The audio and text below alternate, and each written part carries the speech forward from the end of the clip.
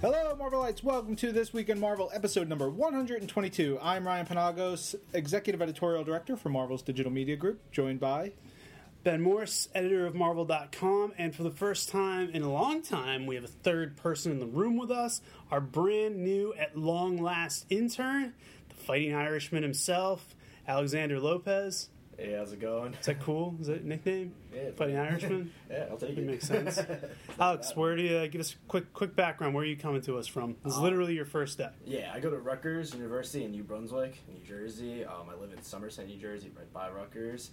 Right now I'm studying journalism, media studies, and a minor in digital communication and media. All right, man. I just said a brief bio. No one's listening to this podcast for your life story. I apologize. Yeah.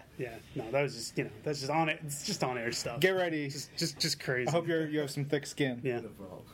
All right, if you're just joining us on This Week in Marvel, we're going to go through all the new comics out this week, print, digital, single issues, and collections, talk about new stuff happening in movies, TVs, video games, get some news, and then get to your questions and comments. While you're listening, if you want to use the hashtag #ThisWeekInMarvel, you can tweet it, and we'll collect it in a future episode. Or for next week, if you have been reading Daredevil Man Without Fear, which is our TwimURC selection for next week, use the hashtag TwimURC. We will be getting to all of those next week. But first, issues on sale this week. Ryan, kick it off. We got Avengers Assemble number 24 by Kelly Sue DeConnick and Warren Ellis. Kelly Sue DeConnick and Warren Ellis.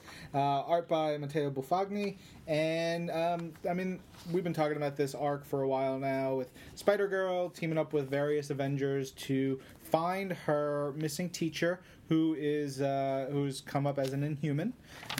And it's been terrific. This issue, she's really teamed up with Iron Man. And it's hilarious, and he's kind of weird with kids, which is terrific. She's amazing because she's just this ballsy little attitude, teenager who wants to do the right thing and wants to just get it done. And she's going up against some bad people.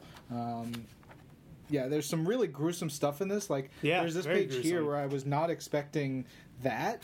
But that's straight out of the season finale of American Horror Story Coven, which my wife made me watch. I don't know what that is. Yep. I'm adding some pop culture references to try to raise our audience. Very good. Yep. I hear True Detective is a television show that people enjoy. It's going to be a second season of that. It's been renewed. Oh. Well, I think it got renewed after the first episode. I haven't watched it yet. Keep listening to our podcast for all the latest in TV news. Wow, I sure do like the Olympics.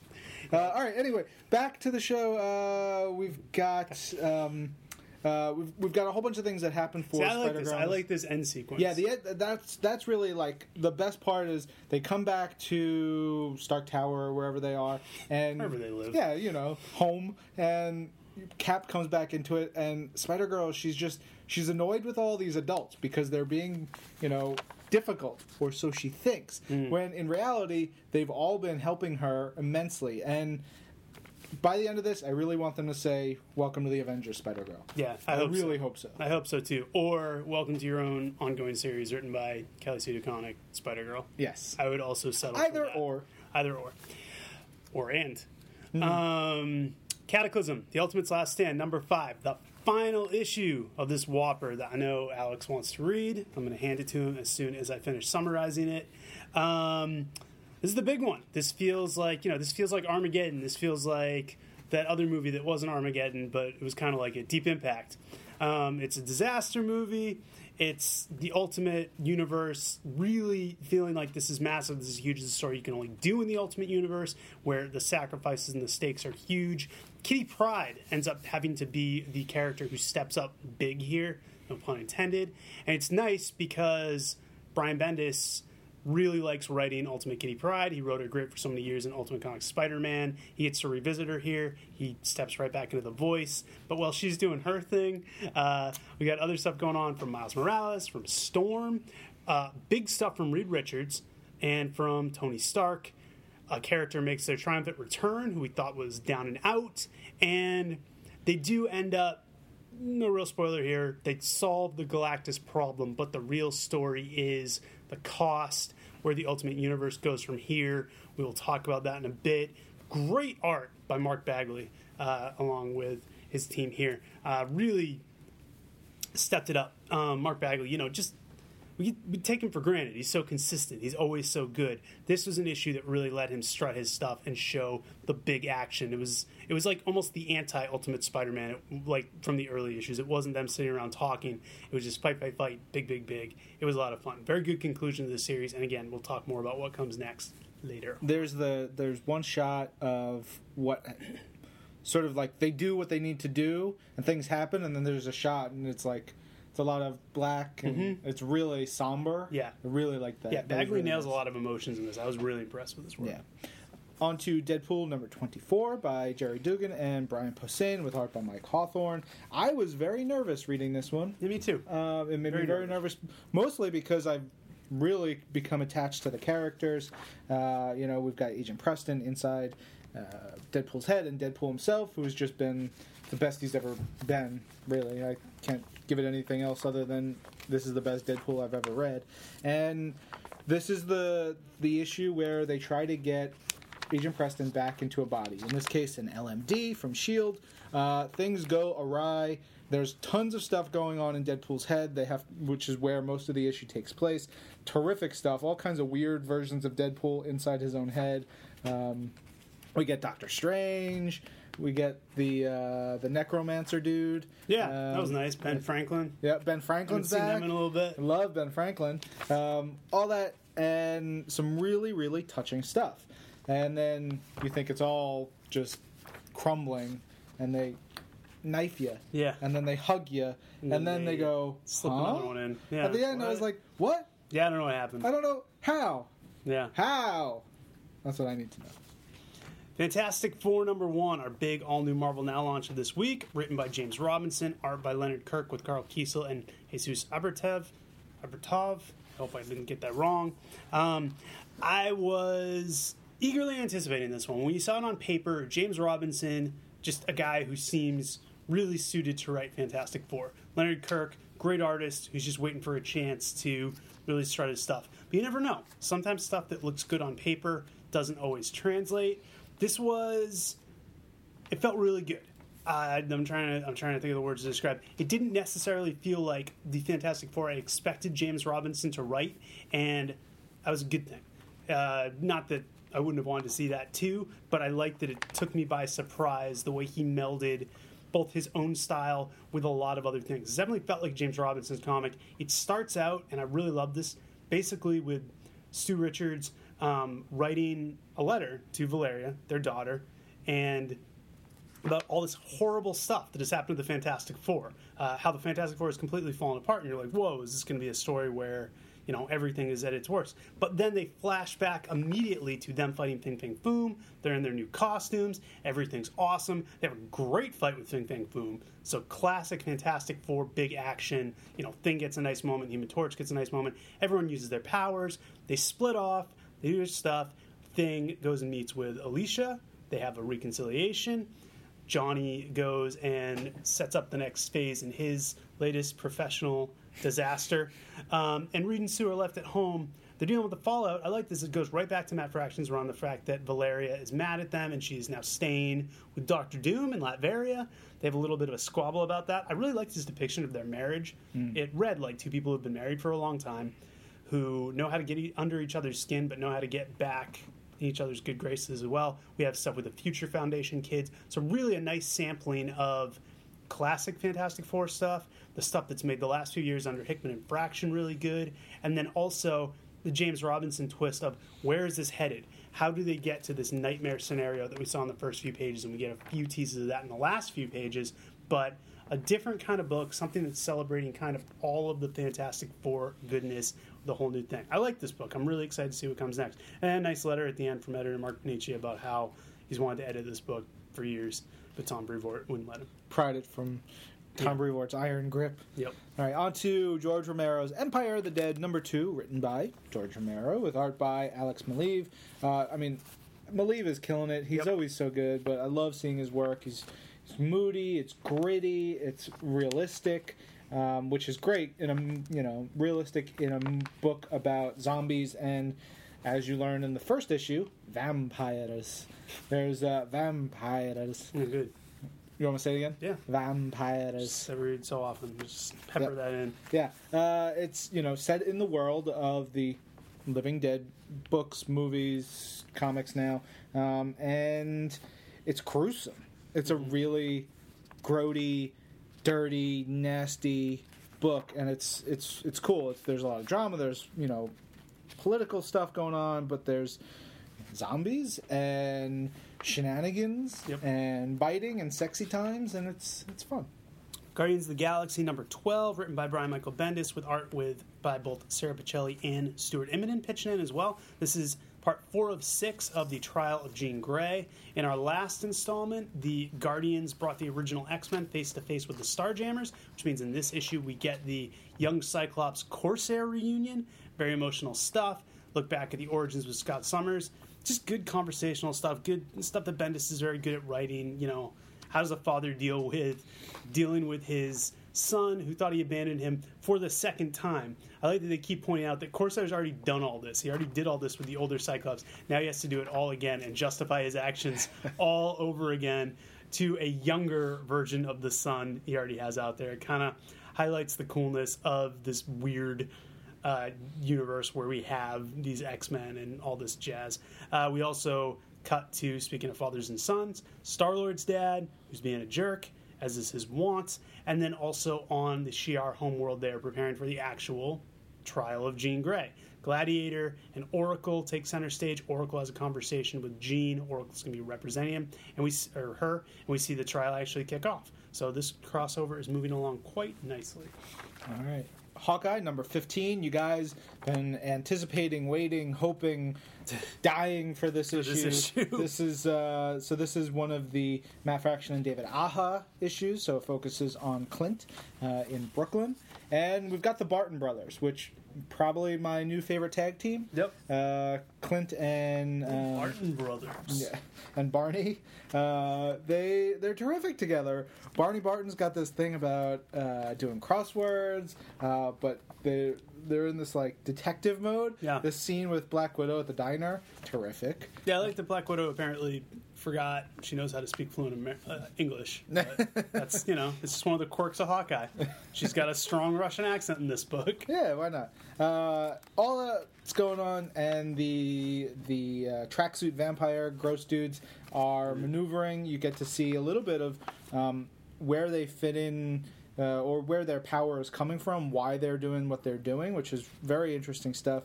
And then things really start to hit the fan. Things being poop. Lots of poop hits the fan by the end of this issue. So, one thing to note, 16 is already out. Yep. 17 is the next issue coming. That's drawn by Chris Eliopoulos. Yeah. 18 by Annie Wu, so that's a Kate Bishop issue. And then 19 with David Aja. Yep. So we're back on the normal numbering track now. Indestructible Hulk number 19, part 3 of Humanity Bomb, an Inhumanity tie-in. Written by Mark Waid, main art by Jeremy Rapak, with assists from Joe Bennett as well as Tom Grummett. We've got the Hulk plummeting to his death as Bruce Banner because his buddy Randall Jessup, who I love that character, he's one of Bruce Banner's assistants. He's just this guy who's basically had a horrible childhood, so he's trying to keep everybody calm around him. It's interesting. He had a spotlight issue a few issues back. You should definitely go and check out. But Bruce Banner has had his rage drained by Jessup, who, thanks to Inhumanity, has become this weird anger vampire where he just drains the negative emotions of everyone around him. Bruce finds a way out of it. It's pretty nasty. Hulk comes back, gets in a fight with mutated Jessup, and then the rest of the issue is setting up a new enemy growing out of a very old concept from old Stan Lee, Jack Kirby, Fantastic Four. A lot of people trying to get their hands on Jessup, and Bruce's lab techs trying to help him get Jessup to a place where they can help him. There's a great bit where the S.H.I.E.L.D. pilot is trying to fly them back, and they point out to him who Bruce Banner is, and he wets himself. That was That's terrific. pretty awesome. So we get a cliffhanger of the Hulk being, surprise, surprise, really pissed off. And I love this last page, which is just one of his lab technicians punching the Hulk in the chest. And we're going to see what happens there. Yeah. Over in Marvel Universe Ultimate Spider-Man, number 23, the episode Damage, which is originally by Man of Action and Scott Mosier, gets adapted by our boy Joe Caramagna. All right, over to Mighty Avengers number 7, written by Al Ewing. Amazing art, once again by Valerio Schiti, and gorgeous colors by Frank D'Armata.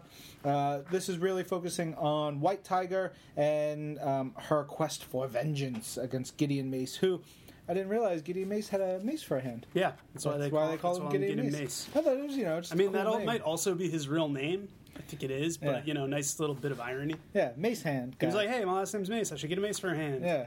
Instant supervillain. Let's do this. And then White Tiger gives in to the White Tiger God, which is pretty badass. This, I've not read enough White Tiger comics to really say, but seeing the Tiger Unleashed is freaking cool as hell. It happened like once in Avengers Academy, and that's it. Yeah, it's totally badass. There's a lot of fighting between the team members because of this, and you get to see the potential here for White Tiger and what she can do against Power Man, Luke Cage, Iron Fist, Falcon, everybody. It's pretty badass. So some really cool fights in here. Interesting development for the Gideon Mace of it all, and the enemies that they're fighting, and a cool resolution to how they were able to clear White Tiger's mind from the influence of the White Tiger God. Very cool. Love this issue. Miracle Man number 3. This is where it all happens. We start getting some Alan Davis art on this issue, which is awesome. It's very cool seeing original Alan Davis art, but Gary Leach kicking in as well. This is the big fight between Miracle Man and Johnny Bates, a.k.a. Kid Miracle Man. The first big fight. If you've heard about Miracle Man, you know that they scrap a couple times. There's a lot of stuff in here that it's been a while since I read Miracle Man, so I don't know if it was in the original. Like, I feel like some of the scenes with Johnny Bates was incarcerated, I don't remember seeing those, but it's hard to recall. Anyways, you get the full story here. Their entire fight, the aftermath, the solution that I forgot about Evelyn Cream. I love that character. I love him visually. He's got sapphires for teeth. He gets introduced here. We get Miracle Man and his wife trying out his powers, kind of delving into their theories on the differences between Miracle Man and his alter ego, Mike. A revelation from Liz, his wife, which is one of the more messed up things in the story. And then we also get sort of a backup story. I think it's like a lost story or something about the Warp Smiths, who always confuse the hell out of me. There's weird alien futuristic guys, again, drawn by Gary Leach. Beautiful. Color restoration is amazing. Incredible comic. If you've never read it, please take the opportunity to do so. Yeah, lots of value in these books. They ain't cheap comics, but you get tons of cool stuff in them. Yeah. So, very awesome. All right, over to Origin 2, number 3. Wolverine has been captured and imprisoned, and he's just the savage. He's going to be part of the circus. He's tortured to no end, and we get to really see Sinister's plans start to come to fruition here as, well, I should say Nathaniel Essex. Yeah. Which else is a Logan instead of Wolverine? Yeah. Okay, do what you want, man. Logan Vereen. It's up to you. Ben Vereen is imprisoned here, and Shane Vereen? Yeah, you get to see Nathaniel Essex experiment on Logan, and it's disgusting. Gross. There's just 2 or 3 pages of vile. Like, if you're squeamish, if you don't like the sight of blood and stuff, I would love to see Kieran's script for that, and also Adam Kubert's reaction. Yeah, like, oh, really? Probably not much phases Adam Kubert at this point. Yeah, but a nice, I really like the ending of this one, and what that could mean. But although I know how it ends, I know. So you what think? It means. Dun dun dun. Revolutionary War Super Soldiers number 1, written by Rob Williams, art by Brent Anderson. This was continuing the Revolutionary War story, gathering all the Marvel UK heroes. Pete Wisdom comes to not recruit, but warn the super soldiers, who are in this interesting spot where they're basically 90s relics. Pete Wisdom calls them out on it. They were the quintessential 90s heroes, big muscles, big guns, enhanced war guys. They are no longer active superheroes. They're now making a movie based on their lives and experiences, which is not going well because they're not actors. But Miztech comes after them, and they prove to Wisdom and everyone else that they still do have what it takes. Just, again, cool to get introduced to these characters who I saw ads for and stuff when I was a kid, and find out who they are. I don't even remember the super soldiers, so this was a particularly hidden little gem. Secret Avengers number 16. This is the final issue. It's by Al Scott and Nick Spencer with art by Luke Ross. And this is where everything sort of... They wrap this up nicely and neatly. You've got MODOK is now Agent of S.H.I.E.L.D. or Lab Tech of S.H.I.E.L.D. or whatever title they give him. I love all the scenes with him and Maria Hill. We get a sense of what is happening with Taskmaster, who we believe to have died previously. Mentallo has some really cool scenes in here. Very touching for, like just a regular run-of-the-mill villain. Yep. Yeah, very cool. Some of the ministers, I don't remember what happened in them previous issue, but there was... Well, recall that AIM is still a huge presence over in Avengers World, among other places, and the ministers still have roles to play. Fair. So, Mentallo and Black Widow got dealt with here. Superia is still is running around Avengers, and I think the other guy, the dead guy, Jude, he is a big part of Jude Avengers the Entropic World. Man? Yes, Jude the Entropic Man is still a big part of Avengers World, so they don't get resolved here. Yeah. We've got Dr. Andrew Forson, who's AIM Scientist Supreme, who's basically seen everything he's built crumble around him. Yeah, and then it happens. The one-on-one against Mockingbird, which he's, twisted her mind in all kinds of ways, or she's a triple. I can't even tell how many I don't know turns she's had as an agent, but it's She's awesome. like the Big Show of Secret Avengers. That's a wrestling reference. Do you watch wrestling? Yeah, sometimes. Not a lot, though. All right. Not as much as you guys. I've seen both your pages. We'll work on it. Okay. Yeah. It's a good starting point. Yes. We get to see this was a heartbreaker right here. Right. Where the Secret Avengers go to talk to Maria Hill and be like, we're out. We're done. Some of them are like, I guess I'll keep going. I like killing people. Whatever. Yeah.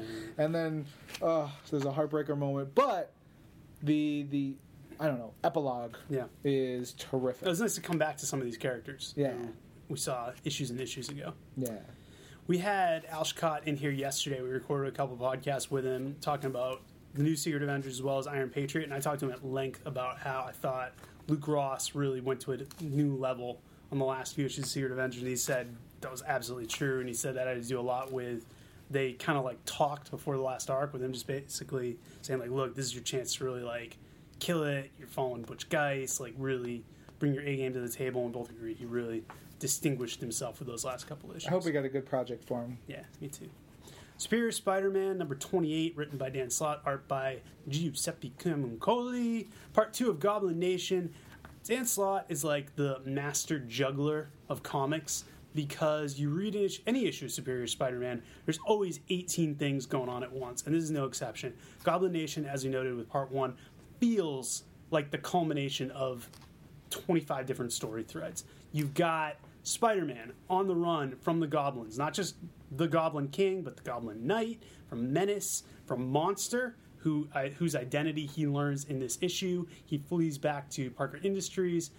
We see him showing emotion over the fact that some of his Spiderlings don't make it out of Spider Island Number alive. 23. Right, yeah. Oh, that Number was such a 23. sweet little moment. He's my favorite, but he still has his robot.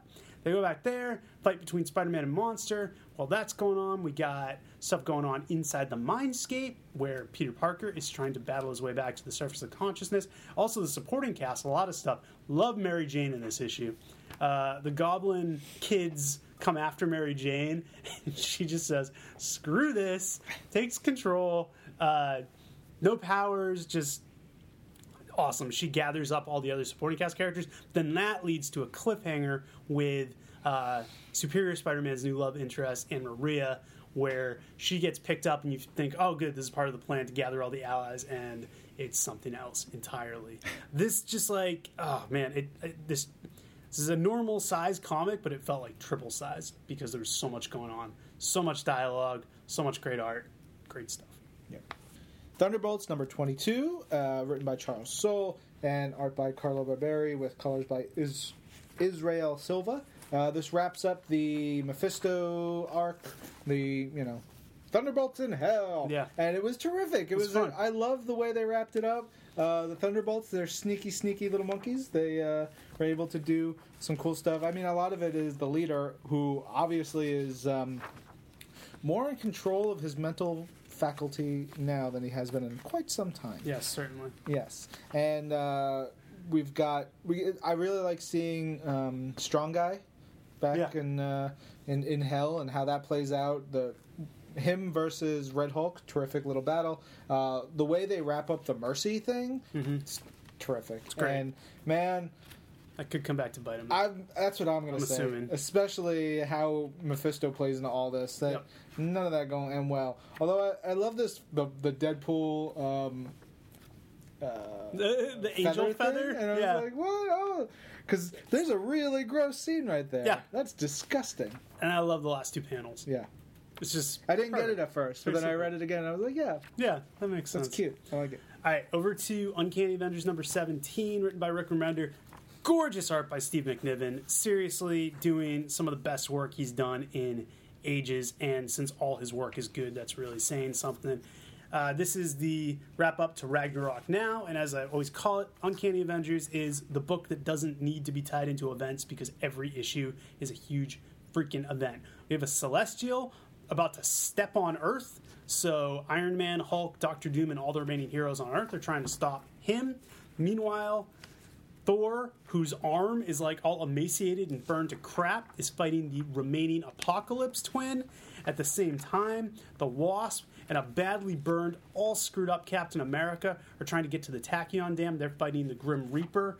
Every page of this has epic dialogue that feels like it's out of a huge action movie, but also just amazing art, just action, awesome poses, everything you want out of a big comic book. Captain America kicking Grim Reaper in the face with a sound effect that goes quong, right? Quong. What more do you need? And then just horrible things happening. Big consequences for our hero's absolute failure. And I can't really talk anything more about that. Next is Planet X. The way this issue ends, there's a little epilogue.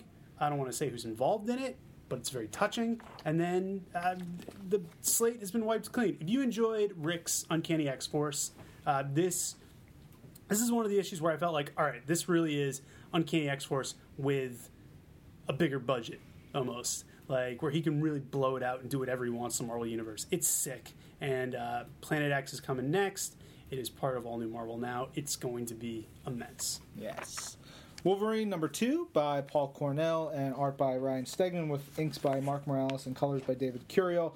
I really think Ryan Stegman has never looked better than he looks on this book. It's just gorgeous stuff.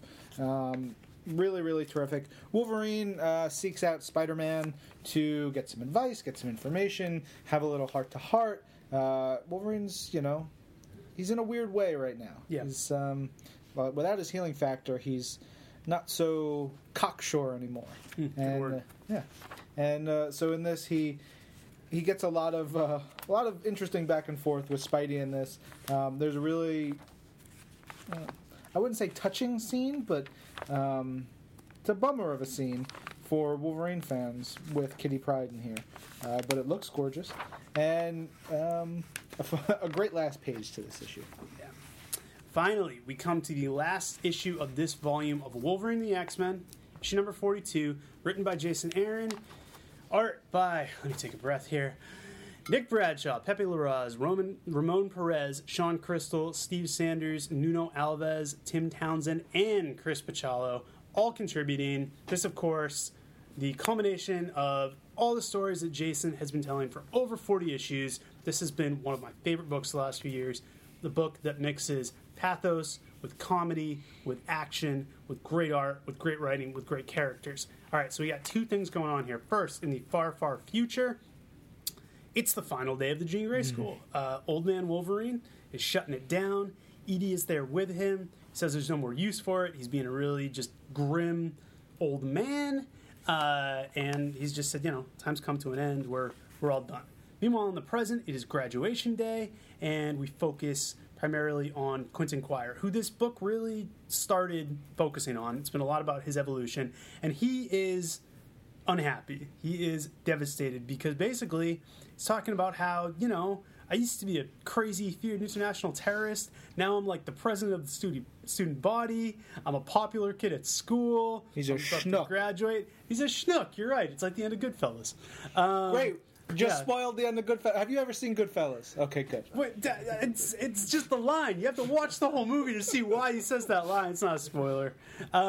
We have a bunch of cameos show up. Phantom X, Agent Brand, Hope, Captain America. They're all there for the graduation. Some of them have different reactions than others. The students all have different reactions. Just all these great throwaway lines about, Jason Aaron not closing any doors because this book is continuing under new management. But nice little throwaways, especially in the future story about like what happened to Krakoa and who is the big villain who leads the Brotherhood. Just hilarious stuff. But the through line being just Quentin, just so devastated. It's like every page is another like stab to the gut of his reputation as just being a badass. Trying to walk the line of spoilers here, but that story ends up influencing the story in the future, where Wolverine, about to finally shut down the school, gets a visitor, an appropriate visitor, and it provides a final twist for the Jean Grey school. This was just a nice love letter to this book. Jason getting a chance to say goodbye to these characters he worked with, and many of whom he created or did a definitive take on. Really nice. The way it ends, especially these last few pages, perfect. Sets up the next chapter. Perfect. We get to see what's going to come in the next series of Wolverine and the X-Men by Jason Latour and Mahmoud Asrar, which I think starts like next week. That's awesome. I don't think there's any break. School's in session. The only thing, next week, class is back in session. Only thing I was missing was, because I've become so used to them, was a heartfelt goodbye letter from the creative team. But I guess Jason Aaron, he doesn't play that. He just moves on. Yeah. He just leaves. He just shuts the Turns door. around and walks away. Exactly. Just drops the mic. All right, time to pick our books, our Twims of the week. I'm so torn. I think I'm going to go with Deadpool. Deadpool number 24. It's a good one. I think the big launches this week, like the big marquee books, really impressed me. They all lived up. That being Fantastic Four, Uncanny Avengers, Superior Spider-Man, which are all in the middle of huge stories. But, again, I did this with X-Men Legacy, and because, again, is my last chance, I'm going to say final Jason Aaron issue of Wolverine and the X-Men, which I think I've given a lot of Twim of the Week to. That may be the book I've given the most Twim of the Week picks to. I think if we had someone track the Twims of the Week, it would be Jason Aaron as probably stacking up the most writers. Yeah, between Thor and Wolverine and the X-Men, I think he gets a lot of acclaim. Let's turn to our intern quick and say, some of these you may have read, some of these you may have not, but based on our description, what are you most excited to read? Well, I mean, right now I'm most excited to read the end of the Cataclysm, just because I've been following that the whole time. Uncanny Avengers, I'm definitely looking forward to, also because I've been following that. And hearing Deadpool, I really want to read that now. Really want to read that one. Very cool. Yeah. All good picks. All right. In addition to single issues, collections on sale this week. Amazing Spider-Man Behind the Scenes and Beyond the Web. That's a hardcover. I think it might be a movie tie-in. Not sure. Maybe like one of those like How We Made the Movie type books. We don't know. Go find out for yourself. Captain America Winter Soldier is back out in hardcover. I think that's collecting that original Brubaker Epting run. Or I could be wrong. You tell me. I'm sure you will over Twitter. Marvel Masterworks Fantastic Four Volume 10 in trade paperback, getting up there. Secret Avengers Volume 2, Iliad in trade paperback. Superior Foes of Spider-Man, getting the band back together. That's the first volume. Please check that out. Go buy that right now. So good. Even if it's not out yet for you. Well, it should be. Everybody should be able to get. Go buy it. Yeah. When this goes up, it'll be up. Superior Spider-Man Team Up Volume 1 Versus in trade. Uncanny Avengers Volume 1, Red Shadow, which was already previously in hardcover, is now in trade. And this is a good one.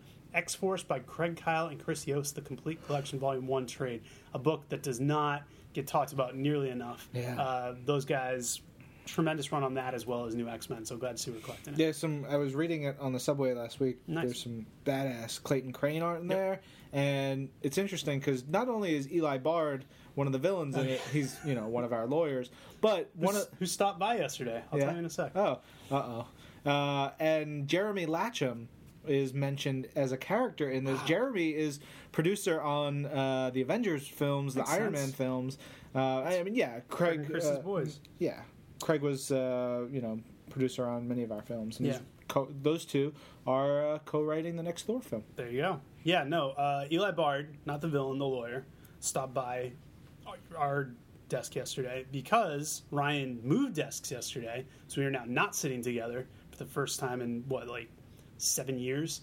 So Ryan's over in office. So Eli stopped by and just looked at your desk and just like, I've had maybe 2 conversations with Eli ever. He was just like, what's happening? What happened?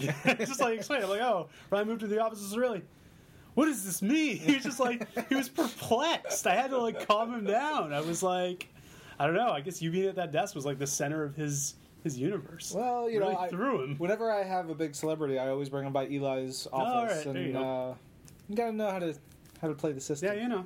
Yeah, keep the right people happy. Yeah, and also I like Eli. He's funny.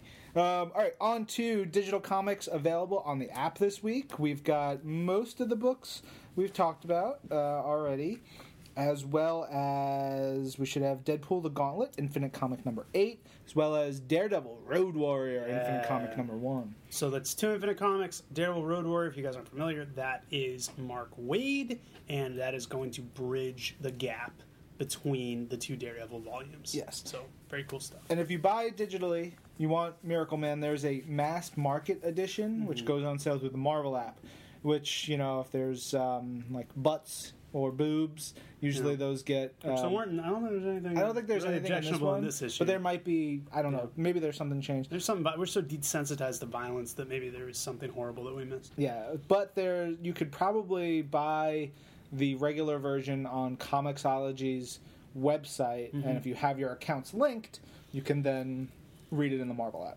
Yeah. I think. Maybe. We'll see. Also on sale this week on the Marvel app, Cable number 20, Captain America 12 through 16 from the 2002 series, Daredevils 173 through 184 from the original series, Uncanny X-Men 306, 308 to 314, and 319 through 321, X-Factor 108 and 109 from the original run, and X-Men 38 through 41. Collections on the app this week. All new Marvel Now, Teen Heroes. This is kind of a special deal. It's a collection of some of the recently launched teen titles, including Miss Marvel and New Warriors. We're releasing it in time because Sana Amanat, the editor of Miss Marvel, is doing a TEDx chat. TEDx Teen chat this weekend. So that is to tie in with that. S.H.I.E.L.D., Nick Fury vs. S.H.I.E.L.D. is up there. Silent War, nice and human story. Spider-Man Kraven's Last Hunt, classic. Spider-Woman, Agent of S.W.O.R.D., Uncanny X-Men, Masterworks Volume 1, and one of my personal favorites, X-Men Magneto Testament. Yes, that's a terrific one. Yeah, I love that book. Yeah. Freshly digitized, new additions to Marvel Unlimited, Astonishing X-Men number 66, Avengers Arena number 14, Captain Marvel number 15, Deadpool number 15, FF number 11, Gambit number 16, Scarlet Spider number 21, Secret Avengers number 8, Thanos Rising number 5, Thor God of Thunder number 12, which is the issue, the On Earth issue, the one we loved from last year, the one that Nick Klein drew. That was probably my favorite single issue of 2013. First appearance of S.H.I.E.L.D. agent Rosalind... Yeah, Rosalind Solomon. Rosalind Solomon. Yeah. Roz Solomon. I was going to say Banana Knuckle, but that's not it. No, I don't think that's it. So yeah, that's a great one. Ultimate Comics Spider-Man number 26, Uncanny Avengers number 11, Uncanny X-Men number 11, and Wolverine and the X-Men number 35. Yes. All right, time to kick it over to Strami for video games, movies, anything else he wants to talk about, whatever. Whatever's on his mind. Hello there this week in Marvelites. This is Marvel.com editor Mark Strom coming to you from once again gorgeous Los Angeles with the latest on what's on TV and in stores this week. Of course, we've got Marvel's Thor: The Dark World on Blu-ray, on 3D Combo Pack, and on DVD. This week, Thor's new adventure. Now you can bring it home, own it yourself. Of course, it is also still available on digital HD and digital 3D. And, well, there's a bunch of special offers with the Blu-ray and the DVD, but we'll get to those in our next segment. But you can bring it home, watch it again and again and again, and yeah, get excited for even more Thor and more Marvel movies coming up. Also on TV, this Sunday, we've got an all-new episode of Marvel's Avengers Assemble entitled Savages, in which Cap basically challenges Iron Man to do some training without his tech. So they journey down to the Savage Land. Of course, while there, without any tech whatsoever. They stumble across Justin Hammer, who, if you'll recall from earlier in the series, has a lot of tech. So they have to face off with him and take it all down just using their, well, techless selves. So that all starts this Sunday at 8 a.m. Eastern Time inside Marvel Universe on Disney XD. And even though this is called This Week in Marvel, next week on Tuesday we have an all-new episode of Marvel's Agents of S.H.I.E.L.D. We've been off the air for a few weeks. Now we're back. Sky's life is hanging in the balance. This is the episode that introduces 2 new agents to the series. Bill Paxton comes on as Agent John Garrett. And we also have BJ Britt as Agent Triplet. I think fans will really dig these two. They will be sort of in and out of the next few episodes, I think we can say. But you get to meet them this Tuesday, find out the fate of Sky, maybe find out some clues as to some other mysteries. All I'll say is the episode is titled Tahiti, so maybe there might be some other clues sprinkled about some other things going on. I don't know. Who knows? Well, actually, I do know, but that's really all I can say. I've probably already said too much. I think security's coming for me at the moment. But while I go deal with security, I'm going to go send you back to the guys in New York, and I'll be back shortly. Okay, time for news. Ben, hit it. All right, Original Sin is drawing nigh. We're going to have the 0 issue in April. We are going to have the first issue in May. We had a live blog with Jason Aaron, with Tom Brevoort, and with Axel Alonso last week. Revealed a lot of new information. And this week we're rolling out teasers showcasing some of the suspects in the Who Killed the Watcher mystery on Marvel.com. Personally, we showed Captain America, Spider-Man, both under suspicion. But by the time you read this, there will be many more up for us to show you guys. Survive is the next step in the Ultimate Comics universe. It is a one-shot by Brian Michael Bendis and Joe Quinones that bridges Cataclysm to the newly launching Ultimate books. That would be Ultimate FF, Miles Morales, Spider-Man, and All New Ultimates. They joined us in, not a live blog, but an interactive chat where they were actually in the chat room with us. Yes, you're that was your the head best because it was thing amazing. we've ever done. Yeah, Bendis went crazy and just posted a bunch of pics. Joe Quinones was just trying to get a word in. Hopefully you guys enjoyed it. We're going to be doing a lot more of those. I know talking to Al Scott when he was in here yesterday, he wants to do those with us, so we'll be doing more stuff like that. But if you didn't catch it, go and look at the replay. A lot of cool information revealed. We showed a lot of exclusive art and just great pics from Bendis of random stuff from comics and otherwise. Yeah, he's all over the place. It's worth the price of admission. Yeah. He was half awake. Yeah. As part of our ongoing Marvel 75th anniversary celebration, Jim Beard did an awesome 2-part article called Looking Back. I don't know if that ended up being the title. That's what I was calling it. It's like a look back. Basically, it's looking at Marvel books that took a retrospective look at history. So stuff like The Invaders, which was produced in the 70s but set in the Golden Age. Marvels, which came out in the 90s but covered everything. And the guys he spoke to for this, just a who's who, he talked to Tom Brevoort, but he also spoke to Roy Thomas, former Marvel editor-in-chief who wrote Invaders. He talked to Kurt Busiek, who wrote Marvels. He got Ed Brubaker, who did the Marvels Project, and those are just a few of the guys he got. So really good, really in-depth article. Just from quotes from guys who we don't always have on Marvel.com, so that excited me. It was well written. So kudos to Jim. He's not listening to this because he doesn't know how to use a computer other than to send email. It's true. So he doesn't know how to use a podcast. Also, in the same vein, we're doing our Golden Age Top 10 this week. Our top 10 characters of the Marvel Golden Age. Interesting list. For some of these moving forward, it'll be a little more, all right, we have a million characters to pick from in the 60s. But for the Golden Age, it was fun to see people kind of reach beyond just, Cap and Namor, see who they selected. Some really fun. I like that Blazing Skull made it into the top 10. Pretty high. We got some other. I think I voted for him. Yeah, Blonde Phantom's up there. Blonde Phantom's pretty awesome. Yeah, there's some great characters. This is a good one to read because there's digital comic highlights throughout them. So if you don't know who some of these Golden Age characters are, you can go back and learn more about them. But a lot of fun. Ghost Rider, all new Ghost Riders, getting some pub in the pages of Lowrider magazine. We talked all about that, what is going to be going on there. Big opportunity for Ghost Rider. And finally, we spoke with Sheamus from WWE last week. Bret White spoke with him, which was a fun transcription for me to listen to because Bret sounds like the last person who should be doing an interview with Sheamus, but he did a tremendous job. Knew nothing about wrestling. I just prepped him for it, and he killed it. Sheamus, a delight, as always. Sheamus is the best. Yeah, we've interviewed him a few times. He's always awesome. Talks about Spider-Man, talks about the Hulk, talks about the WWE Network, which launched this week. So give that a look, please.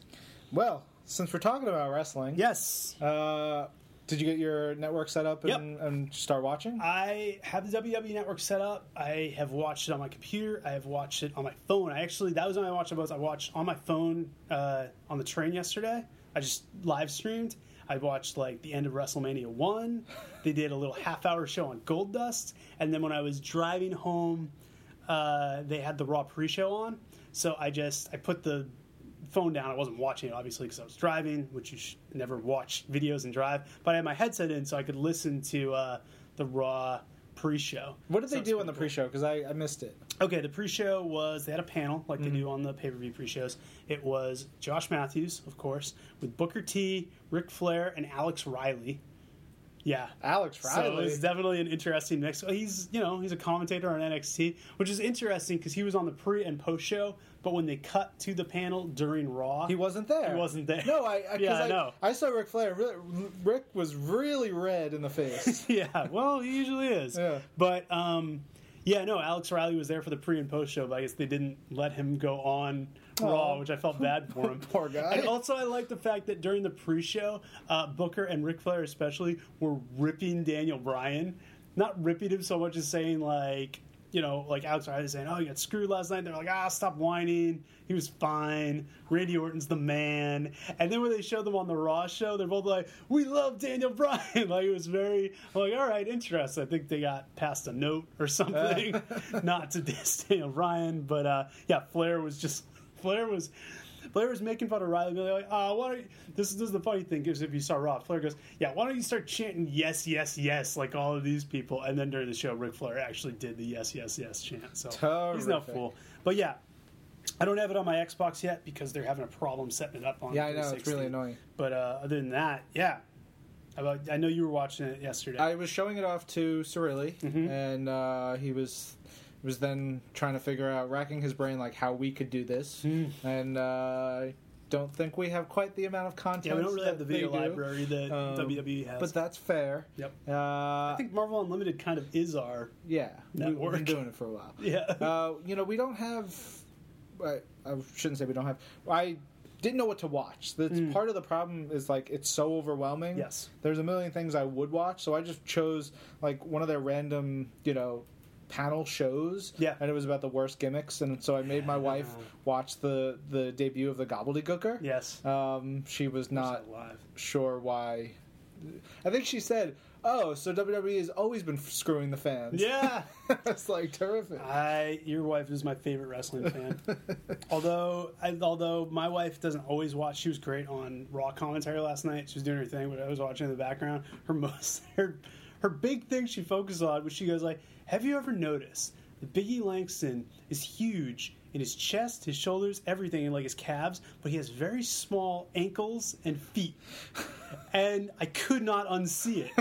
He has it's like everything's built, but when you get down to his ankles, it just like goes back to like normal size. It's weird. Did you see him take the neutralizer last night? Yeah, it didn't look good. That did not look didn't good. Look good. And that's not on Cesaro. That's on Big E. He landed weird. Yeah. And I know. I was like, It was he like tucked his head or something. Hopefully he's fine. I mean, he's got gigantic neck muscles, so that might help. But yeah.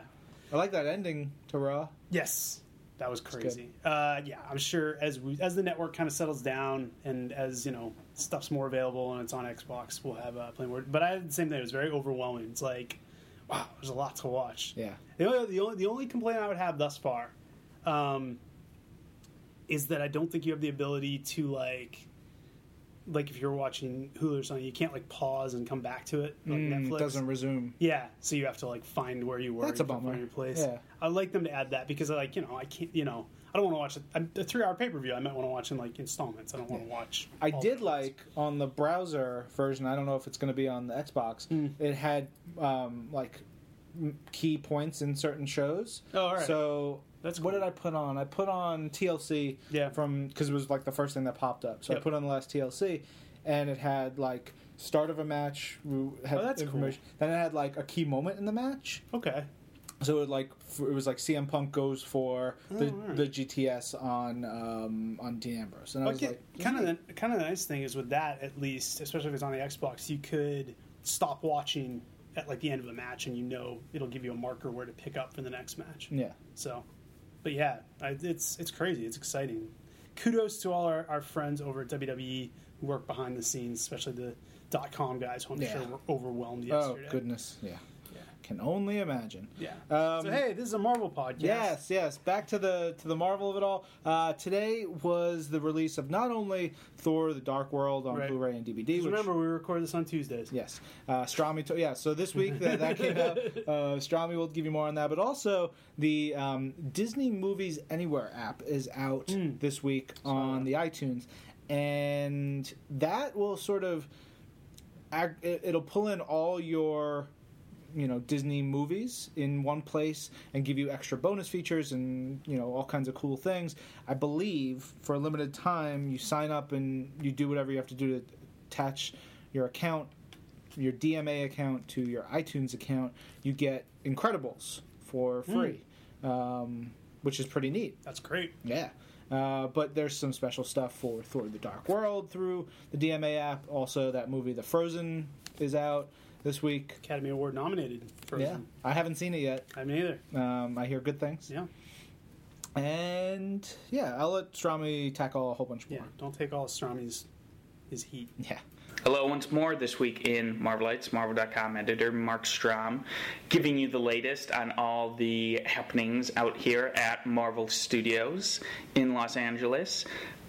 But the big news this week actually came out of New York, which is namely that the 4 Marvel series that we're producing for Netflix, Daredevil, Jessica Jones, Iron Fist, and Luke Cage, along with the Defenders miniseries, will all film in New York State, which I love because, characters like Daredevil, Jessica Jones, Iron Fist, Luke Cage, they're very associated with New York City, in my mind. In particular with Daredevil, we've got the strong connection to Hell's Kitchen. So the fact that we're actually filming in there is just incredible to me. It makes me very excited for these series. I was already pretty excited, but I'm even more excited now. Of course, we'll have more for you on those series as we have it. But that is the big news this week. If you want to learn more, we've got the full press conference up on Marvel.com with New York Governor Andrew Cuomo, Disney CEO Bob Iger, and our very own CCO Joe Quesada, talking about why filming these series in New York itself was so important. Go check that out right now on Marvel.com. Then, as I mentioned, Thor: The Dark World is out on Blu-ray 3D Combo Pack and DVD this week. So, to celebrate, we've been bringing you new clips, including a new look at a featurette featuring composer Brian Tyler as he put together the score. We brought news on some exclusives, some in-store exclusives that you can get when you buy Thor: The Dark World at various places. Target has a Loki O-sleeve that is exclusive. Best Buy has an exclusive metal box for the Blu-ray. And iTunes, Amazon, and Walmart all have exclusive featurettes that you can only get with the copies you buy at those stores. Of course, you can also get an awesome print from the film's head of visual development, Charlie Wen, featuring Thor sort of rising up into the sky with some lightning crashing down behind him. You can only get this with the code that comes inside the copy of your DVD, Blu-ray, or 3D combo pack. You take that code to more.marvel.com/Thor. You enter that, and then you can purchase one of these prints. There is the standard print, and then there's a limited edition signed metallic variant that is especially cool in my mind. I've seen it in person. It is very, very cool. I think if you're a Thor fan, and particularly if you're a fan of Thor in the Marvel Cinematic Universe, you should definitely check this out. You can get more details, of course, on Marvel.com. And finally, rounding out our Thor coverage for the week, we had a special Marvel Word Association video with Adewale Akinoye Agbaje, who plays Algrim and Curse in the film. Our very own executive editorial director, Ryan Panagos, aka Agent M, played some word association with him. It's great. You can check it out right now on Marvel.com or on our YouTube channel at youtube.com/Marvel. And in related news to Thor the Dark World, you can also now download an incredible new app called Disney Movies Anywhere that is basically a cloud service that allows you to watch all Disney movies anywhere, which is why it is appropriately titled Disney Movies Anywhere. But this, of course, includes Marvel movies, along with all the Disney and Pixar movies. It basically aggregates all the digital copies you have of all your Disney, Pixar, or Marvel movies. You get exclusive content that you can't get anywhere else. I know for certain that we have some exclusive Thor content, including a deleted scene that we have a clip from on Marvel.com right now. But you can check it out. Head over to Marvel.com to learn more, or search in the Apple App Store for Disney Movies Anywhere, and you'll be able to find it. Elsewhere in the Marvel Cinematic Universe, we released a new poster for Marvel's Captain America the Winter Soldier, which of course is in theaters April 4th. This features Anthony Mackie as the Falcon, who is maybe one of my favorite parts of the movies. I have many favorite parts of the movies, though. He's like one of my 17 favorite parts of the movies. It's a very good movie. Yes, that's all I have to say on that. We also released a new featurette that sort of focuses on the conspiracy elements of the film. Sort of I think the Russo brothers, the directors, have described it a number of times as an old school political thriller, and it really does have that vibe, and this sort of delves into more of what you can expect from that. Watch it now on Marvel.com, as well as our YouTube channel, of course. And bridging the gap between Marvel Films and Marvel Television, we announced an all-new primetime one-hour special entitled Marvel Studios Assembling a Universe that will premiere Tuesday, March 18th at 8 p.m. Eastern Time on ABC. This takes you behind the scenes of all of the Marvel Studios films so far.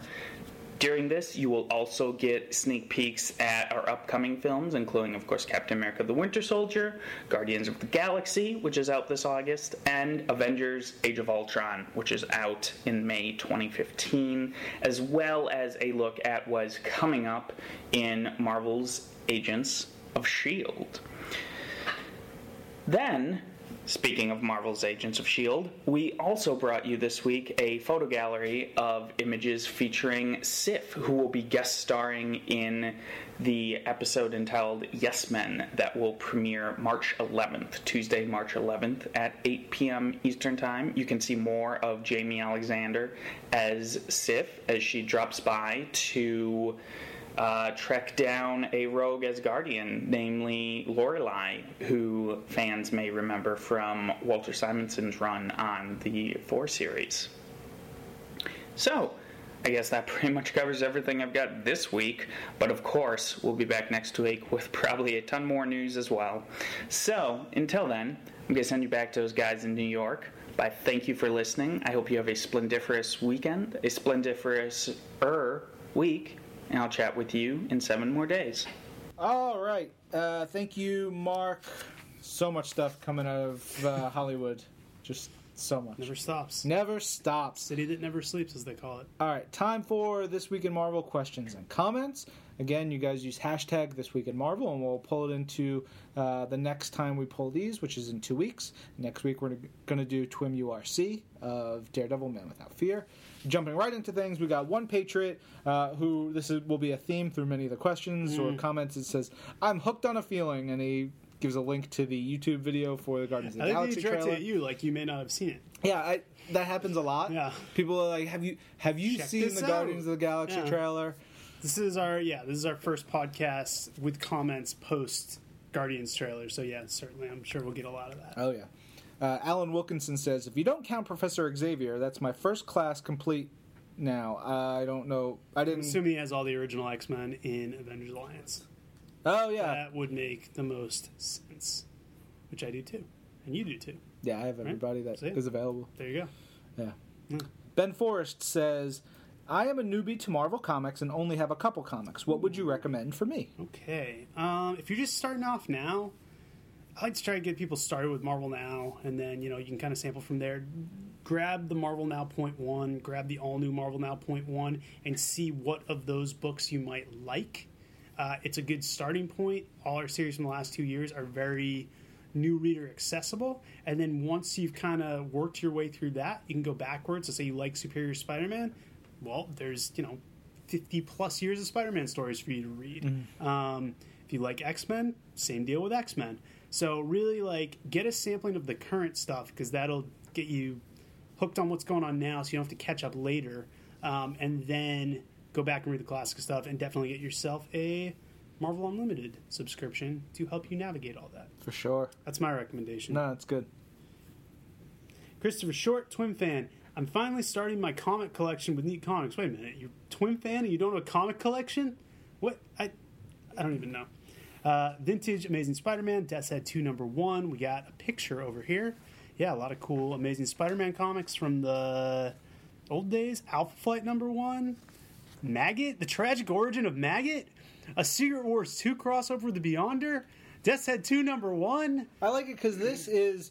if you had a question, I'm new to comics, what should I read? This is not it. Yeah, no. This selection right here would be so daunting to so many. Maybe Alpha Flight #1's a good way to start. Death's Head 2? I mean, you don't need to know anything. Yeah, really. they're first issues, so yeah. But interesting. Yeah.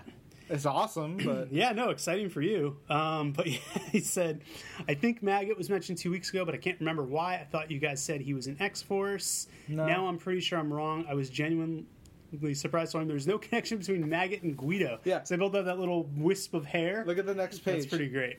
Yeah. I think I know what happened here. You probably heard us talking about how Marrow is in X-Force. A lot of people confuse Marrow and Maggot. They are not the same character. But good catch on the Maggot Strong Guy thing. I love that. He says, "Besides color, look how similar. Gigantic, red eyes, tiny tuft of hair in the same place. Maybe it's a story that just hasn't been told yet." Yeah, maybe they are long-lost brothers. Asbiv, or this is him replying to Asbiv and Jason Aaron. "Oh my god, so good. Thank you for that." Talking about Amazing X-Men #4, saying it's amazing. "I love Nightcrawler." Then said, "I had 5-minute long static sounds on top of everything you guys said. That was last week's. We recorded over Skype. It can always be tricky. Hopefully." Yeah. Well, thanks for still listening past 5 minutes. It's weird. Yeah. And let's go right to Ed Gazarian, unless you want to answer that. I'll answer that one. You'll answer it? Yeah. All right, go for it. So he has one question. He says, this is Chris. He says, "With the Marvel-Disney merge, will we be getting some more Scrooge McDuck comics under the Marvel name?" I don't believe so. No. If you've ever read The Life and Times of Scrooge McDuck, you know it is one of the greatest comics ever made. If you've never read it, then do yourself a favor, go out and find one of the many reprintings of it. It is not published by us, but it is a Disney character, so I'm okay with talking about it, and it's terrific. It's really... I've read that series probably 5 times, and I don't have a lot of time to read comics, so to reread the same thing over and over again speaks very highly of it. It is terrific, and I wish we could, and I don't know that we can't. I just don't see us doing it anytime soon. We've done some stuff, like Muppets, Incredible. We've reprinted a various bunch of... Seekers of the Weird is a Disney Seekers of the Weird, imprint. that's all new. It's original. We have a big Disney thing coming up soon, which we can't talk about yet. Dun, dun, but dun. in the next couple weeks, we'll have a big Disney-centric announcement. Interesting. Ed Gazarian tweets you a nice picture. Says right in your wheelhouse. Taco carts. This is taco. Is it made out of bacon? Does it have bacon in it? Yeah. So the shell is bacon. Oh, okay. I've seen this picture many times. Many times. But I don't know anyone. I would love to message Justin Warner and be like, bro, make this for me. Can you make me this bacon taco? And he would probably be like, I'm on it. Bro, I'm on it. I'm on it. Bro. More from Ed Gazarian. Chances of the Jam DeMatteis Ron Garney Silver Surfer run making it into Marvel Unlimited. Love those books. Strangely enough, this is not the first time I've heard that request. I don't think I've ever read that. It was in the late 90s. It was after Ron Mars finished. So it was part of that series? Yeah. It's part of that series. It's part of that run. It's towards the end. I remember, because I remember James Mattias brought in a lot of weird, stuff from his Spider-Man run. Carnage was in it. Screer from the Clone Saga was in it. Sure. But I've heard good things about it. I think that was after Ron Garney did Captain America and went over to that. So maybe we'll put in a little request, see if we can bump that up the priority list. I have no idea where it is on the priority list or if there is a priority list. Let Adrian know. Yeah, I'll let Adrian know. No, she has a list of requests. Oh, wow. I thought you were joking. No. Apparently Adri can do stuff. All right. Hey, now. We love Adri. She's the best, and she's very sensitive. In an article, Tom Brevoort and Axel Alonso, this was in our live blog last week, revealed that in Original Sin, we discover somebody messed with Cap's memories, but apparently we already knew that from New Avengers, right? Well, his memories were messed with in New Avengers, but is that the memory mess that we're referring to? Dun, dun, dun. It could be, but it might not be. Gotta buy the book. Read the book. All right. Eric Alvarez tweeted this picture, which I retweeted. My daughter really liked the new Ms. Marvel comic, and it's him doing the Ms. Marvel cover over the face, which we've all done. We've all done it. It looks creepier when we do it. Yep. She looks terrific. Really creepy. Faith Soprano tweets, I just realized Kate Bishop is a costume for Hawkeye in Marvel Heroes. What the hell? She's a whole different person. I got nothing for you.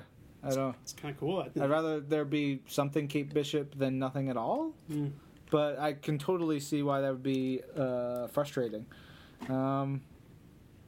Sorry, Faith. I can't help you out here. Gary Langton says, the trailer looks immense. I cannot wait to see this film. Guardians of the Galaxy hashtag. He says, I think Pirate Nightcrawler is the coolest idea ever. It's up there. Jason Aaron, you genius. Yeah, I do. I mean, Pirate Nightcrawler is classic. Yeah. Everybody loves it. Feels like it was just waiting to be done. It was done in Excalibur. Feels like it was just waiting to be done. Anyway, more from Gary. He says, I used to read UK reprints of Marvel growing up, and I'm trying to find the stories I loved as a kid. All I remember is Thor battling Juggernaut, and he was trying to find a powerful gem in the jungle. Sounds like a Thor comic. Yeah, definitely. With Juggernaut in it. It's not the Thor comic where he's fighting Juggernaut and the New Warriors were introduced, so I don't know. Yeah. Another Thor comic. Good luck. Good luck with your search, Gary. Yeah. Best of luck in your future endeavors. HW View. Last week, Twin of the Week was Captain America 17, the spotlight on Fury and Mind Bubble Run Amok. Then asking us, where are you guys on MAA, Spec Off, and PvP Super Tough? Let's see. PvP, I've been playing. Just because I don't want to get stuck without getting the super weapon again. Right. You know, like the stupid freaking cube with Mystic Shroud. And yeah. I hate that I missed that. So whatever this weapon is that you have to assemble by getting all the bits and pieces. It's a beast. You gotta get a lot of them. I know. Trying them. So I'm trying to do that. I haven't played Spec Op in a couple days. We still have 3 weeks to go. The what? The Apocalypse one? Apocalypse one. Yeah, I finished that. I haven't finished it. It's really fun. That was my favorite Spec Op. I'm at the beginning of the 3rd chapter where you have like, where do you go now? And I was like, what? Get on, you still got a lot to do. Yeah, you gotta fight 4 bosses, and then you gotta fight Apocalypse, which is really hard, and then you gotta fight Apocalypse again. So I should. The only thing I haven't done in Spec Op is I could have kept going collecting those ice shards to try to get the Iceman Death costume, which is that's the only way it's available right now. Can you buy the Death shards? maybe. I don't want to do that. I know I have enough gold to do it, but I don't want to do it. I'd rather do other stuff. We were talking yesterday about how important the death costumes are, though. The horseman I have all costumes. the other ones. Yeah. I'll think on it. You think on it. I'll think on it this afternoon. Okay. But PvP, I'm actually having the most luck I've had in a while, just because of those costumes. Because I'm using Famine Beast on my defense team, and he is a monster. Yeah, I put Beast and Rogue in their horseman costumes and defense, and just let them go. I didn't put Rogue in there. I still have Rescue in there, but maybe I'll think about it. I do Rogue and Rescue on offense. I think I'm going to pull out Rescue though, because I hate Rescue on offense. It takes forever. Yeah, but she's great. There's so many I know. You need to take away all the different things. I'm impatient. I want to win quicker. Yeah. Rescue takes forever because her damages are so light. Got a light touch. She's great on defense though. Yeah. Not on offense. Whatever. You're right. I'm always right. Do you play? I used to, and then I deactivated my Facebook for a while. Wow. Oh, living off the grid. Yeah. I just actually activated about a month and a half ago, so I'm starting to play again. Gotta wonder what he's got to hide. Interesting. No, I just took over my schoolwork life. All right, that's responsible. I guess. Jeremiah Lupo. I'm hooked on that teaser, and then Hashtag Ooga Chaka, Ooga Chaka, Ooga Chaka. Yep. And that thing that was missing from the 15 seconds was in the full trailer, which with was the same the hashtag. song. Yes, absolutely. Yeah. Finally, Johnny Vinyl, Spider-Man expansion for Legendary, a Marvel deck building game coming in March. Talk about it, and then gives us the entire. No, he didn't do that. Oh, he didn't do that. So I read right. that. I was like, "What the hell is Legendary, a Marvel deck building game?" Because we don't always get information from the licensees. I think this falls under trading card senior editor Blake Garris's responsibilities. It does, and he is now looking into this. He's aware. So Legendary, a Marvel deck building game, is like a card game. You choose a number of hero decks: Spider-Man, Hulk, Cyclops. Shuffle them together. You can only use a handful of them out of the 15 included. They can really vary in terms of what's available. You can choose a mastermind villain like Magneto, Loki, Doctor Doom, and I don't know, all kinds of stuff. I've never played a trading card game. I don't know if I tried to play Magic when I was in high school and it just didn't. I understand Cards Against Humanity. All right, that's different. That's pretty much my extent. Play Hearts sometimes. Yeah, I've played Solitaire. Yeah. All good games. I'm sure this is a great game as well. Yeah, totally. We're going to get some more content on Marvel.com about it, Johnny. Stay tuned, and you can always tweet to @BlakeGarris for more information. On all those. Yeah, he should have it all. Yeah. Kyle Charles says, my twin of the week is either Winter Soldier Bitter March or She-Hulk. Both excellent choices. He says, just got round to read the Evolution arc of Wolverine on Marvel Unlimited, and it was good. What do I read next? Well, you're in luck because Evolution actually has a sequel. Direct sequel. What was it called? Was it just called The Return of Sabretooth, or was it called something else? It was the last few. Go to the most recent Wolverine volume, the one that started in 2011, and you're going to look up the issues by Jeff Loeb and Simone Bianchi. It's towards the end. It's not the very end, but towards the end, and there is a direct sequel to that story. So check that out. Yeah. I love this tweet. Shang-Chi is such a badass. Avengers World is my first encounter with him. That's what we said. Yeah. People are going to read this and be like, I'm a mark for Shang-Chi now. Yep. Shang-Chi's great. And he says, Dr. Mindbumble is one creepy bad guy. Steve has his work cut out for him. You have no idea. Kyle Martinick says, loved the Guardians of the Galaxy trailer. Chris Pratt is hilarious. Can't wait to see more. Yep. We got almost 5 months until the movie comes out. It's pretty great. Kyle says, why the new paper and the hardcover books? My X-Men Battle of the Atom pages were warped, and I'm hearing the same for Infinity. I have seen this reported in some places. We're not involved in the printing or the publishing process, so I don't know what's going on, but it's definitely been noticed, and I know a lot of people have been talking about this, so hopefully a fix will be on the way, or, they'll figure something out. Yeah. The guys over in Collected Editions are very good at what they do. I'm sure they did not realize this was going to happen, but stay tuned. Yes. And Kyle says, any chance we'll see X-Men Legacy in some oversized hardcovers? I wanted to read it, but wait if it's coming out in hardcover. Oh, man. I have no idea. I don't know. It's been coming out in trade already. My guess is no, simply because it wasn't a huge, giant book that, like that it's a deep cost for us to do stuff like that. So my I'd say guess, read it now. Yeah. Read it now and trade. That's the best way. Read it in trade or on Marvel Unlimited. Most of it will be up there. Yeah. And most of it's up there now. A couple more months, you'll have the whole You're thing. missing like 6 issues and then you're done. Yep. Lady Crane says, never-ending tears over the Fantastic Four reboot casting. All right. We don't often talk about the movies that come from the other studios, the Fox movies, the Sony movies, but this one irks me. Yeah. You know, like people getting upset over Fantastic Four casting because what's his name? Michael B. Jordan? Yep. That's one of them.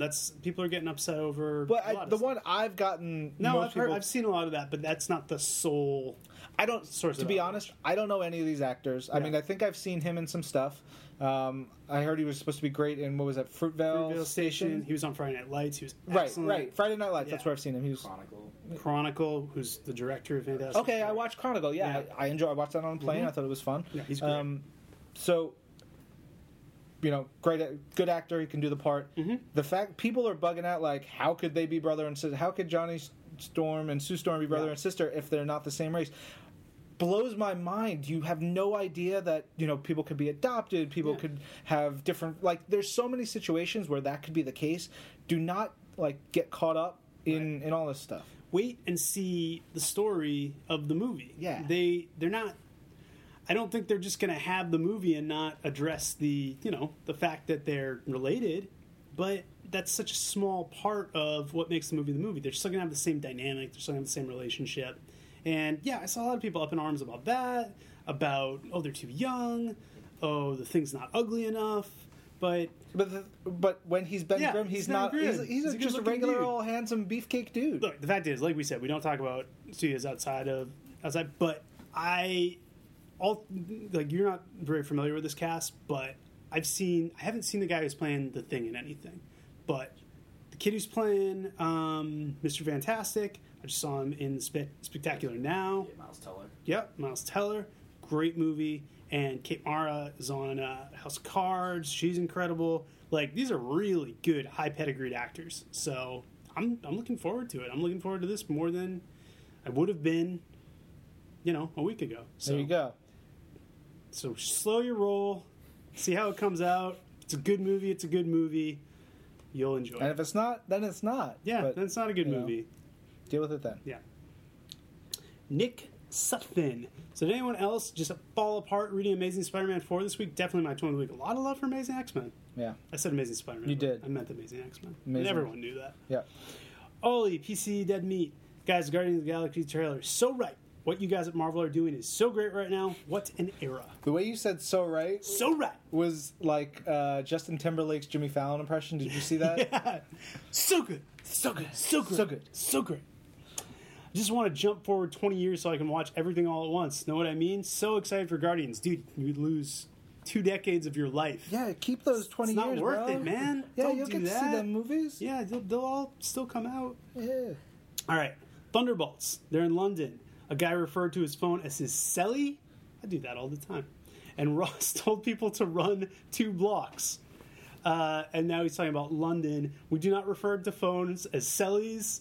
That's plain ridiculous. What's a block? We have meters or miles or feet. Ross, if he's telling them to run 2 blocks, Ross is saying it. Yeah, he's American. He doesn't know your slang. Yeah. If there was Hello, go run the meters. If there was a reaction shot of a Londoner going like, hey, I don't know what you're talking about, that would... Yeah. Or if there was a reaction shot of a Londoner being like, right on, 2 blocks. I know what that means. Yeah. Then you would get upset. No, it's just us dumb Americans not knowing your slang. Can't get mad at that. Yeah. Plus, Thunderbolt Ross certainly has not taken the time to learn British slang. Yeah. Like, he is a jerk. Yeah. Like, he's got better things to do, like finding out where the Hulk is. Yeah, he's been trying to destroy the Hulk for years. Yeah. He did not take a crash course in what you call a mobile phone. Yeah. So, you're young. Do you say celly? No. Do the people you know say celly? I say silly all the time. And you are the most British person in this office. Yeah, absolutely. I've been to England many times. All right, watching Thor 2, The Dark World. He's got questions. They're all very similar. I'm gonna throw them at you, Ryan. How old is Thor? Thousands of years old. That's what I liked. How old is Heimdall? A few thousand more, thousands of years old. How hot is Sif? Probably not very. She's got her outfits are not like, there's not a lot of layers on them. She's a very attractive young lady, but like... Oh, you're talking about that? I thought he meant like... I thought he was like, she's hot. She's wearing those layers. Asgard, man. The sun's out. But who cares? She's a badass. Yeah, like, and number 4, who's the man? You forgot the apostrophe. In what? Did. Yeah, in the man. So not you, Ollie. Oh. You blew it. Who is the man? Dennis Leary in that movie. Yeah. With Dr. Dre and Ed Lover. Yes. Sure. Lost me. Pop culture, come on. Culture of like 20 years ago. Yeah, it's a terrific movie. Raph AB says, Iceman says he feels like a Disney princess in All New X-Men, and in Avengers Alliance we get a Let It Go joke. What is Let It Go? I don't know. Probably a Disney Channel show. I don't know. Alex, do you watch the Disney Channel a lot? You're a kid. Hashtag Let It Go. I'm sure someone will let us know what the heck that means. It's probably a Disney show or band or something. And he says, coincidence? Yes. Maybe? Yes. Maybe? Yes. So. Let's go with coincidence. Robert RCS_T says, any plans we can share for Emerald City Comic Con that's coming up soon? There are no plans that we know of. We will not have a booth there, as far as I know. We often, we'll send an editor and maybe CB Cebulski to the show, but I haven't heard of anything. It's not a big convention for our team. Robert Nolan says, the quality of episode 119 was great, guys. No worries about the Skypeness this time around. Clear communications all around. How did we do 119? I have what no was idea. the issue there? Probably a snow thing. Sure. Yeah, I think I recorded from home because I was snowed in. Yes. And Robert says, do we actually know much about Luke Cage's father, or is Al Ewing teasing some new history in Mighty Avengers? We do not know a lot about Luke Cage's father, and Al Ewing is definitely teasing something that will be coming down the line. Cats in the cradle and the silver spoon. Yeah. Little Luke Cage and the man in the moon. That's a little one for you guys. That's a good one. Secret City. Please help me understand the fascination with the style of art from Michael Allred and Javier Pulido. I need to know. Ejected. Yeah. Ejected. If you don't know already, that's tough, man. If you don't understand how amazing Mike Allred and Javier Pulido and how incredible their art is, that's just preference, and obviously you don't like it, but... It's fair. They're the clean lines, the, like, the bombastic, the pop essence of it all. I mean, and those two are very different. Yeah. Mike Allred is over here, Javier Pulido is over here. Ryan's moving his hands far apart, for those of you who can't see. Their styles, while they're both, fluid, less angular. They're both outside what you would call the classic superhero style, which is, not for some people. I happen to love it. Oh, man. I think, it's that weird, crazy, almost reminds me of Ditko in a way. Yeah. Ditko did not look like a classic superhero artist. Yeah. And he is revered for Spider-Man. So, takes all kinds. But yeah, you don't have to like him, but you're wrong. No. Stella Thompson says, love the snow reports on This Week in Marvel by Agent M and Ben Morse. No snow down here in suburban Australia, especially since it's summer. Glad you love the snow reports. I guess we're going to have to give more snow reports. Hate giving them. Yeah. I would love to not have to give any more snow reports. We are expecting snow tomorrow, and snow Saturday as well. And then 1 or 2 days next week. Great. So just never stops. For sure. The fun is great. I'm going to move to Australia. Not really. I would never do that. Stephen Barr says, really enjoying Amazing X-Men by Jason Aaron. If you're not reading it, you should be. And then he gives out a code. Nice. Very cool. Thank you, Stephen. That code is TMAJLIZ0WPTL, but I'm sure it's already taken. Yeah, this was tweeted February 20th. Yeah, so whatever. It's gone, man. Steven says, Start of Goblin Nation and Superior Spider-Man and Superior Team-Up is great. I think Dan Slott has a great story cooked up. Absolutely. He always does. Yeah.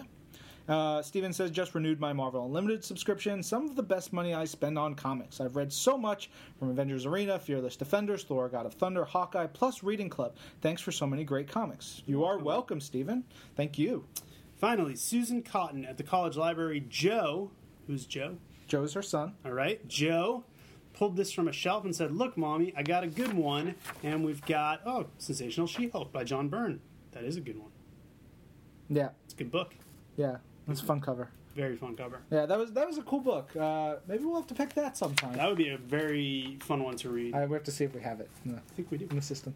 Very cool. All right, guys. Reminder once again, the TWIM URC pick is for Daredevil, Man Without Fear, and that's going to be what we're talking about next week. So use hashtag TWIMURC to send your questions and comments, and we'll pull them in. Yeah. That's about it. That's it. How'd you feel about your first podcast? Pretty well. I liked it. It was Fun. Good. Solid B-. Yeah. For you. Excellent. I'll take it. All right, we'll be back. Yeah. Say your sign-off line. We'll be back next week. This is Marvel, your universe. Maybe nervous. You had your finger on the button. Your universe.